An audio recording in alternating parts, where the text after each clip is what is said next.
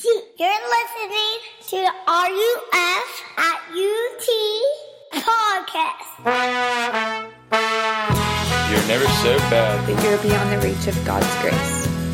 And you are never so good that you are beyond the need of God's grace. For more information, go to www.utk.ruf.org. Y'all please join me in the reading of God's Word from Matthew chapter 6, verses 5 through 13.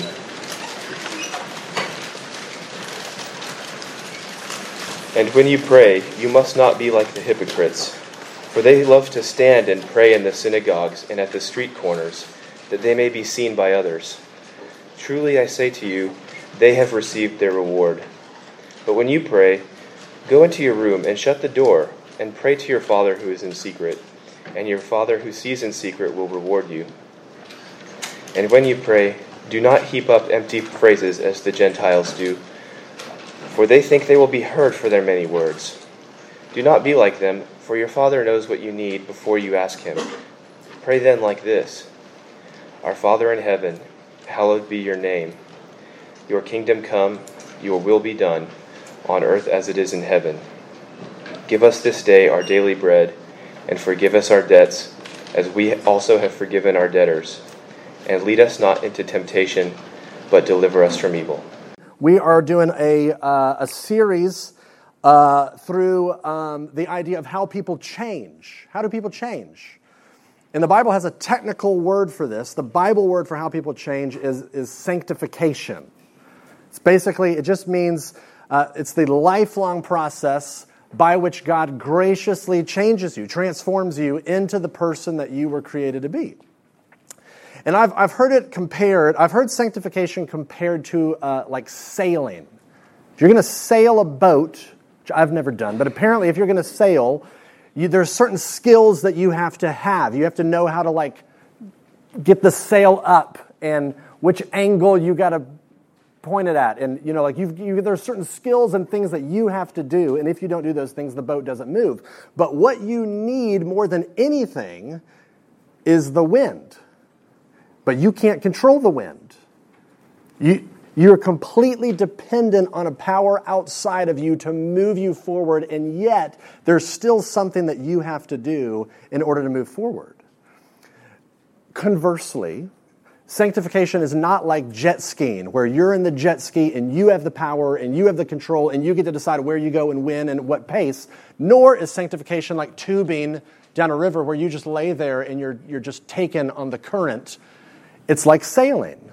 The thing that you need to move you forward is a power outside of you that you're dependent on, that you can't control, and yet at the same time, there are certain skills that you have to learn. You can't control the wind, but you can catch the wind. So what does that mean? How do you do that? How do you catch the wind? What is it that you're supposed to do in this thing called sanctification? Well, that's what we're going to talk about for the next 2 weeks. What are the skills, these kind of time-honored skills that God has said, when you do these things, I will promise to meet with you and to change you when you do them. And these two things that we're going to look at are learning how to pray and learning how to read the Bible. We're going to talk about prayer tonight, reading the Bible next week. And these are so basic and ordinary, but the point has to be made. These things don't change you. They get you in touch with the one who can. So tonight, we're going to talk about this first means of grace, as theologians call it, prayer, which everyone is thrilled about. Because we all are horrible at praying. And the reason why I know this, and actually the reason why I'm so comforted by the fact that this passage is in the Bible is really encouraging to me, because Jesus teaches us to pray, which assumes we don't know how. And that's just really comforting to know that Jesus doesn't expect us and assume that we're like master prayerers. He knows that we struggle at this. If you've ever tried to pray, my guess is you've had some of these experiences. Either, number one, you sit down and you try to pray and your mind wanders and you get distracted within like 3 seconds. Or you sit down to pray, and it just feels like, if we're honest, it feels like it may not even be worth your time. Like, kind of what's the point? Stuff's just going to happen in human history regardless if I pray or not, so it feels like it's kind of a waste of time. Or sometimes when you pray, you have that out-of-body experience where you're praying, but then you see yourself praying and you're like, it just feels like I'm just kind of talking to myself. This feels weird. I'm going to go to class. Or prayer can just make you feel really fake. You're saying these words, but they're not connected to your heart. You're just repeating phrases you've heard other Christians say before. And so we all struggle with prayer, but I think that this passage is really, really helpful. And there's so much that we could talk about in this subject tonight, but I want to limit us to talking about 4 things. So here's what we're going to talk about tonight under the subject of prayer. And warning, I went a little bananas with the alliteration. It's just one of those weeks, I guess. Let's look, number 1, at the purpose of prayer. Number 2, the precondition of prayer. Number 3, the product of prayer. And number 4, the practice of prayer. You got all that? The purpose, the precondition, the product, the practice of prayer. The purpose, the precondition, the product, the practice of prayer. That was hot. So let's look at number 1, the... Wow, thank y'all. The best outline of a sermon ever just happened. The purpose of prayer. And by the way, just to cite my sources, I'm getting a lot of help tonight from a friend of mine, Britton Wood, who, if y'all were here like a month ago, y'all all text bombed. He's about to be my new boss. So thank y'all for text bombing him. Thanks for the help, Britton. Purpose of prayer. What's the point? What's the purpose of praying? Here it is. The primary purpose of prayer is to put you before the presence of God. That was an intentionally worded sentence. The purpose of prayer, the fundamental point of praying is for you to connect with God personally. That's it. It's for you to simply be with Him. That's the point of praying. But so often we relate to God in our prayers like we do the Walmart greeters at Walmart. You know, the sweet like old people in the blue vests. We go to Walmart. They greet us when we walk in. We say hello to them. And then for the bulk of our time, we're loading up our carts with what we want. And then we check out, and on our way out, there they are. And we kind of smile at them. And they wish us a nice day, and we're out the door. So our prayers relate to God very similarly. We begin our prayers by acknowledging Him, dear God, Father in heaven. But then for the bulk of our prayers, we're just loading up our carts. Give me this, change this, help me with this, fix this, be with so-and-so. Can you be with so-and-so? Help this, change this. And then at the end, we kind of say hey to Him again, and we pray all this in Jesus' name. And we kind of walk out. Now, no one goes to Walmart to hang out with the greeters. That would be odd. You go to Walmart to get stuff. And so often, we relate to prayer as we're not here to really connect with God, to be with Him. We're just here to get stuff. Most of us think that's what prayer is. I'm here to get something from God. The first time that I can remember praying, I was not a Christian. This was my sophomore year of high school. Didn't even know if God existed, but I was sitting down for a biology test that I was not prepared for. And I asked God, if you're there, can you help me get an A? Because I needed to do well on this test. I didn't even know if God existed. I just needed the A. Did I care about God? Did I want to connect with God personally? No. I just wanted something from Him. And I was like, I got nothing to lose. I'll jump through the hoop, whatever. But here's what I want you to see. Look at verse 7. When Jesus says this, and when you pray, do not heap up empty phrases as the Gentiles do. Heaping up empty phrases is like repeating words or phrases over and over and over, almost like to get the word count of their prayer up, like y'all do with your papers.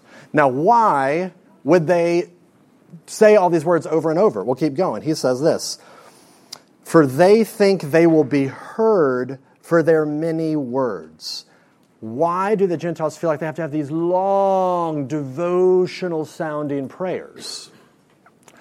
Well, Jesus tells you it's because they're trying to butter God up. They're trying to do these long, wordy, elegant prayers so that God will see them and be so impressed with their spiritual devotion and give them what they want.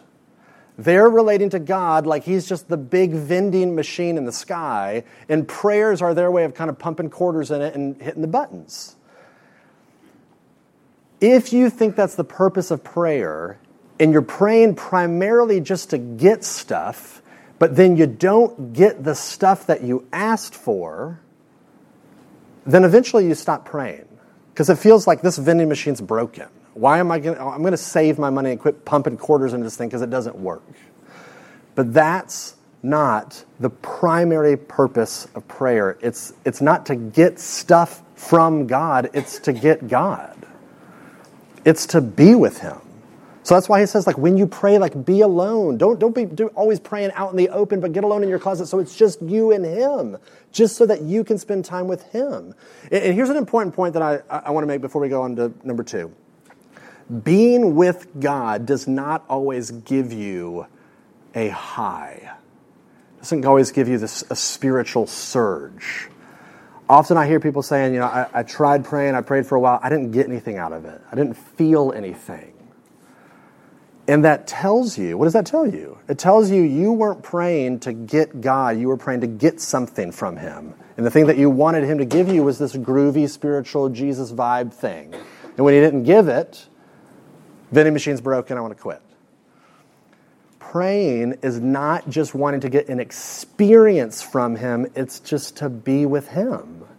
To enjoy being in His presence, to enjoy focusing your attention and your focus on the beauty of who He is. That's the purpose. So, okay, let's go to number 2. What's the precondition of prayer? If the purpose of prayer is to be in His presence, what's the precondition? If you notice throughout this passage, Jesus is telling us always to refer to God as Father. Father is your Father, is our Father. When you pray, our Father in heaven. Here's what this means. He's using this imagery of family, of intimacy, of protection, of love. He wants you to assume when you pray, assume the goodness of God. Assume that God is your Father that is good. How can you know that? How can you know that God is a good Father? Here's how you can know that. You look at the cross. The cross is God, for God so loving the world that He gave His Son on our behalf. He could have held us accountable for our sins and our crimes and our mistakes and our failures, but He doesn't. He gives Jesus as the one that is going to be punished on our behalf. He gives Jesus for you in your place, and He gives Jesus to you, and He gives you to Jesus. And here's why that is so important. There's this book, there's a really interesting book title called Praying Backwards. And the premise of the book is, from what I understand, because I have not read it, I don't know. But from what I understand, is that the premise of the book is most Christians pray, blah, blah, blah, blah, blah, blah, and then we have that little thing that we pray at the end. We pray all this in Jesus' name. We just kind of tack that on at the end. It's like the caboose of our prayers that just kind of show up. But he says, what if, rather than the idea of praying in Jesus' name at the end, what if that was kind of at the beginning? We prayed backwards. What if that was the starting point, the precondition, that when we prayed, we assumed the person and the work of Jesus while we prayed? Here's why this matters. Let me connect the dots to your life. Have you ever felt like, I can't pray because it's been so long since I have prayed? Or I'm not the right kind of person to pray because of X, Y, or Z.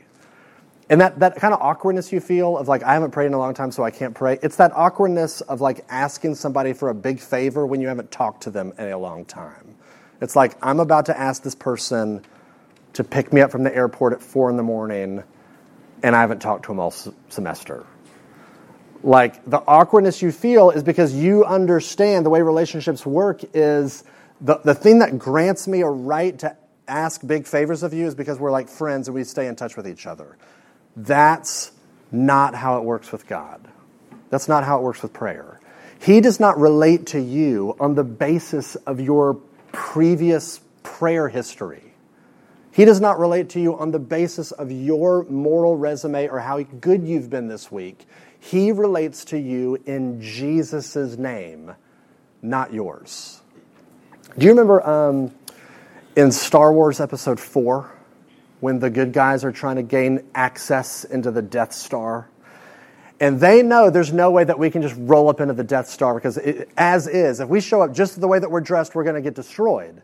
So what do? They get dressed up as stormtroopers. They take the stormtrooper gear and they put it on them. And once they're in stormtrooper swag, they can enter freely. It's the same way with prayer. You can't access the presence of God by yourself. But the good news of the gospel is that God gives you Jesus. You are literally, the Bible says that you are clothed in Jesus, so that when you show up to pray, you don't show up in your name. Jesus, I'm praying in my clothes on my basis. Here's why you should listen to me, because I've been good, because I haven't done X, Y, Z, and I've been reading my Bible this week. No, you show up in Jesus' name, on his credentials, on his resume, and that's how you have access. So, if you haven't prayed in a while, God would love to hear from you tonight. If you feel like I'm not the right kind of person to pray, I've done too much, I'm too deep into stuff, let me just say this. You're not the right kind of person to pray.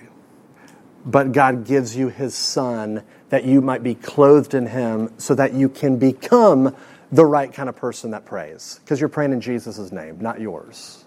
This is all the precondition of prayer. If you're going to connect with God, the very basis of connecting with him is assuming he is a good, gracious, forgiving Father that has given Jesus for you. Precondition. So, okay, question 3. If the purpose of praying is just being with God, and you do that by relating to him by grace because of the person and work of Jesus, what would be the result of that? What's the product? What's the byproduct of if you were to pray like that, what would happen? Well, here's what would happen. Your heart would begin to be calibrated after his. You would begin to love what he loves and hate what he hates. You would have the same priorities as him. That's why when Jesus instructs us how to pray, he says you should begin by praying, hallowed be your name. To hallow something. This is such a weird word. We don't really use this word anymore. But to hallow something means to make it holy, to set it apart, to make it special and distinct. So Jesus is saying the first thing, the thing at the top of your wish list should be to say, God, would you be so kind as to make your name and who you are exalted and different? Would people all over the universe find you to be famous and worship you and adore you and treat you as you deserve to be treated? That's the thing Jesus says is at the top of the prayer list. Which this is not a me-centered prayer at all. This is the most God-centered way of praying ever. I mean, do we ever pray like this? The number one thing I'm asking for is for your name to be heralded and found beautiful all over the world and found more beautiful in my own heart. This is why the very next thing that he says to pray is, your kingdom come, your will be done on earth as it is in heaven. Jesus is saying, don't begin your prayers asking for jobs and asking for A's and asking for boyfriends and girlfriends and asking for internships. Begin your prayers by submitting your plans to him. Not my will be done, but your will be done. You can ask for stuff, of course. I mean, he includes that later in the thing. He says, give us this day our daily bread. You are allowed to ask God for stuff. But the order is it's down at the bottom. And my guess is if you were to pray regularly for God's name to be hallowed, for your plans to be submitted to his, would his will be done, not yours, my guess is you would not pray as quickly for A's and boyfriends and girlfriends and jobs and internships. You might. It's not that those are bad things to pray for. Those are good things. But my guess is the byproduct of what would happen in your heart is that over time you would be praying things more like this. God, I want to know you more. I want to see justice and righteousness in the world more. God, would you give me strength to fight my sin more? God, would you help me to forgive my roommate more? Would you save the people that don't know you, that I'm friends with?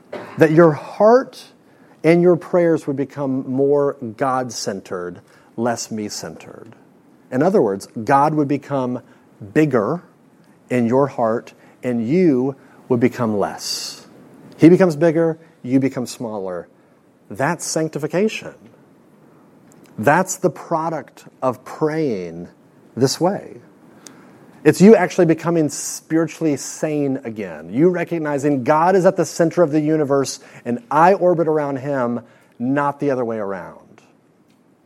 So, purpose of prayer, precondition of prayer, product of prayer, last thing, the practice of prayer. And I want to be really practical here. I want to give you 3 practical suggestions of how you might pray. These are not like, this is not like the silver bullet of like, here's the 3 steps for the perfect prayer life. These are just suggestions. You don't have to do these. These are just ideas, things that I've kind of picked up along the way that have been helpful for me, and I throw them out to you with the hopes that maybe this would help you connect with God more intimately. Here's the first practical suggestion.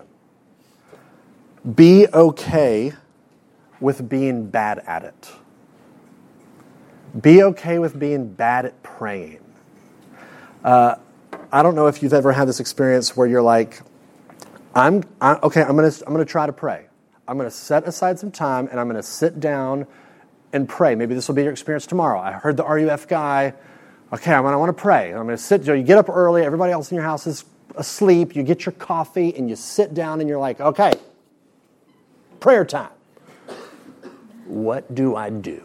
And you try praying, and after 10 seconds, you're like bored and feel awkward, and you're like, I'm bad at this, I quit. Everybody is bad at this.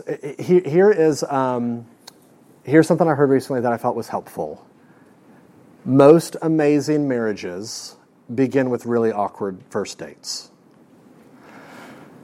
You have to be okay with being bad at praying if you ever want to expect to be good at it. I mean, this is just kind of common sense. Nobody sits down at a piano they've never played in their life and they just start banging out awesome jams.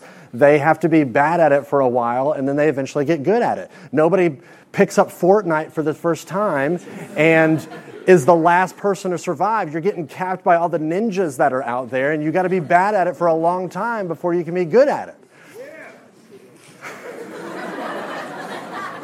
Fortnite, yeah! Prayer, not so much. But you have to be okay. You have to be okay with being bad at it. And here's the most encouraging verse that I could give you tonight in regards to being okay with being bad at praying.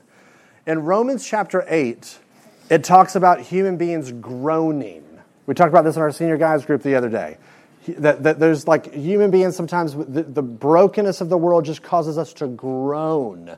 And it says in Romans 8:26, likewise, the Spirit helps us in our weakness, for we do not know what to pray for as we ought, but the Spirit Himself intercedes for us with groanings too deep for words.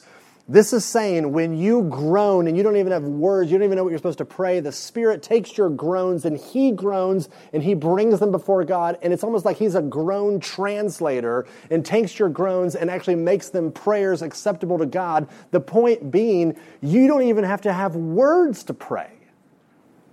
If you sit down and you're like, I don't even know what to say, I just feel like, that counts. That should be super encouraging that you literally can groan, and that is you connecting with God. I'm coming before God, and I'm groaning about my life. I'm groaning about me. I'm groaning about what's happening, and God takes it and translates it into prayers. Or if you don't know what to pray, Jesus literally says you can pray this prayer. You can pray the Lord's Prayer and start with that and have that be a model for you. You don't have words, just pray that. The point is you have to be okay with being bad at it. Because the reality is I don't think anybody's really good at it. At least, maybe I'll just speak for me. I'm not good at it. I'm still learning. Practical suggestion number 2. You have to restructure your day. Everybody's day is structured by something. Nobody just wakes up and they're like, I literally have nothing to do. Maybe you do. I don't know. My guess is most of our days, you don't wake up and you're like, I literally have nothing. We structure our days around classes, work, errands we have to run, commitments. And if you're a Christian, most of us say, okay, I got to do all that. I structure around this and this and this and this. And if I have any time left over at the end, then maybe I'll pray. Which means that you don't really pray. But what if we structured our days not around class and work and our commitments, but what if we structured it around prayer? What if prayer was the thing that actually framed and structured our day, and we had as much of a commitment and priority to that as we did our classes and our work schedule? Modern-day Christians put so much pressure on the morning quiet time experience. I've got to get up and I've got to pray in the morning, which is hard enough to do just in and of itself. But if you do it, which is great if you do it, it's really easy for you to kind of scratch that off the list after you do it and kind of put God back on the shelf and then go about the rest of your day. And it's like you don't even give a second thought to God a lot of the times. Because you did Him in the morning and now you got all this other stuff that you got to do the rest of your life. But the way that ancient Christians actually used to pray and structure their lives, but they would structure their whole day around smaller chunks of time in the morning, in the afternoon, in the evening, where you're praying throughout the day and you're integrating God into the reality of your life, not just this kind of like quick thing in the morning. A couple of years ago, Tim Keller came and spoke to all the RUF campus ministers, and he basically said, this is my personal prayer practice. I have a little prayer time in the morning, I carve out a little 5-minute chunk of time in the middle of the afternoon, and then I pray with my wife at the end of the day. And one of the campus ministers asked him this question. They're like, how can you get alone to pray in the middle of the day for as busy as you are, for as crowded as New York City is? How can you be alone? We're too busy. Who prays in the middle of the day? And he said, well, if I'm in a meeting or if I'm in a lunch, I step out and I try to be alone for just 5 minutes just to pray. And if I can't find anywhere to be alone, I go into the bathroom stall. That's the one place I know where I can be alone. And I was like, that's interesting. The point is, you have to plan to pray. Hope is not a strategy. If you just hope that you're going to pray maybe with the amount of time that you have left over, you won't. But if you have a plan, you at least have a shot at praying. Here's the thing. If you want to be radical for Jesus, you want to be sold out, the most counterintuitive, sold out, radical thing that you could do for Jesus would be to carve out time each day to pray badly by yourself. It's a suggestion. You don't have to. But I think it would be radical. That's number 2. Here's the last little prayer suggestion to leave you with. Here's the last thing. Never stop starting over. Never stop starting over. If you're anything like me, you've kind of had these moments where you're like, okay, I'm going to pray. And you go in these planned seasons of prayer, and maybe it goes well for a while. Maybe for like 2 or 3 days, it's like, I'm praying, this is great. And then you get tired, or you get bored, or you get distracted, and it kind of falls off your radar, and then you kind of come to one day, and you're like, oh my goodness, it's been like 6 months since I've prayed. When that moment happens, you start over. You try again. And when you go again, and then you kind of, it falls off your radar and you stop, then you start over again. The trick is you just never stop starting over. And it is the grace of the gospel that frees you to say, I can pick up literally where I left off without any feeling of guilt and shame.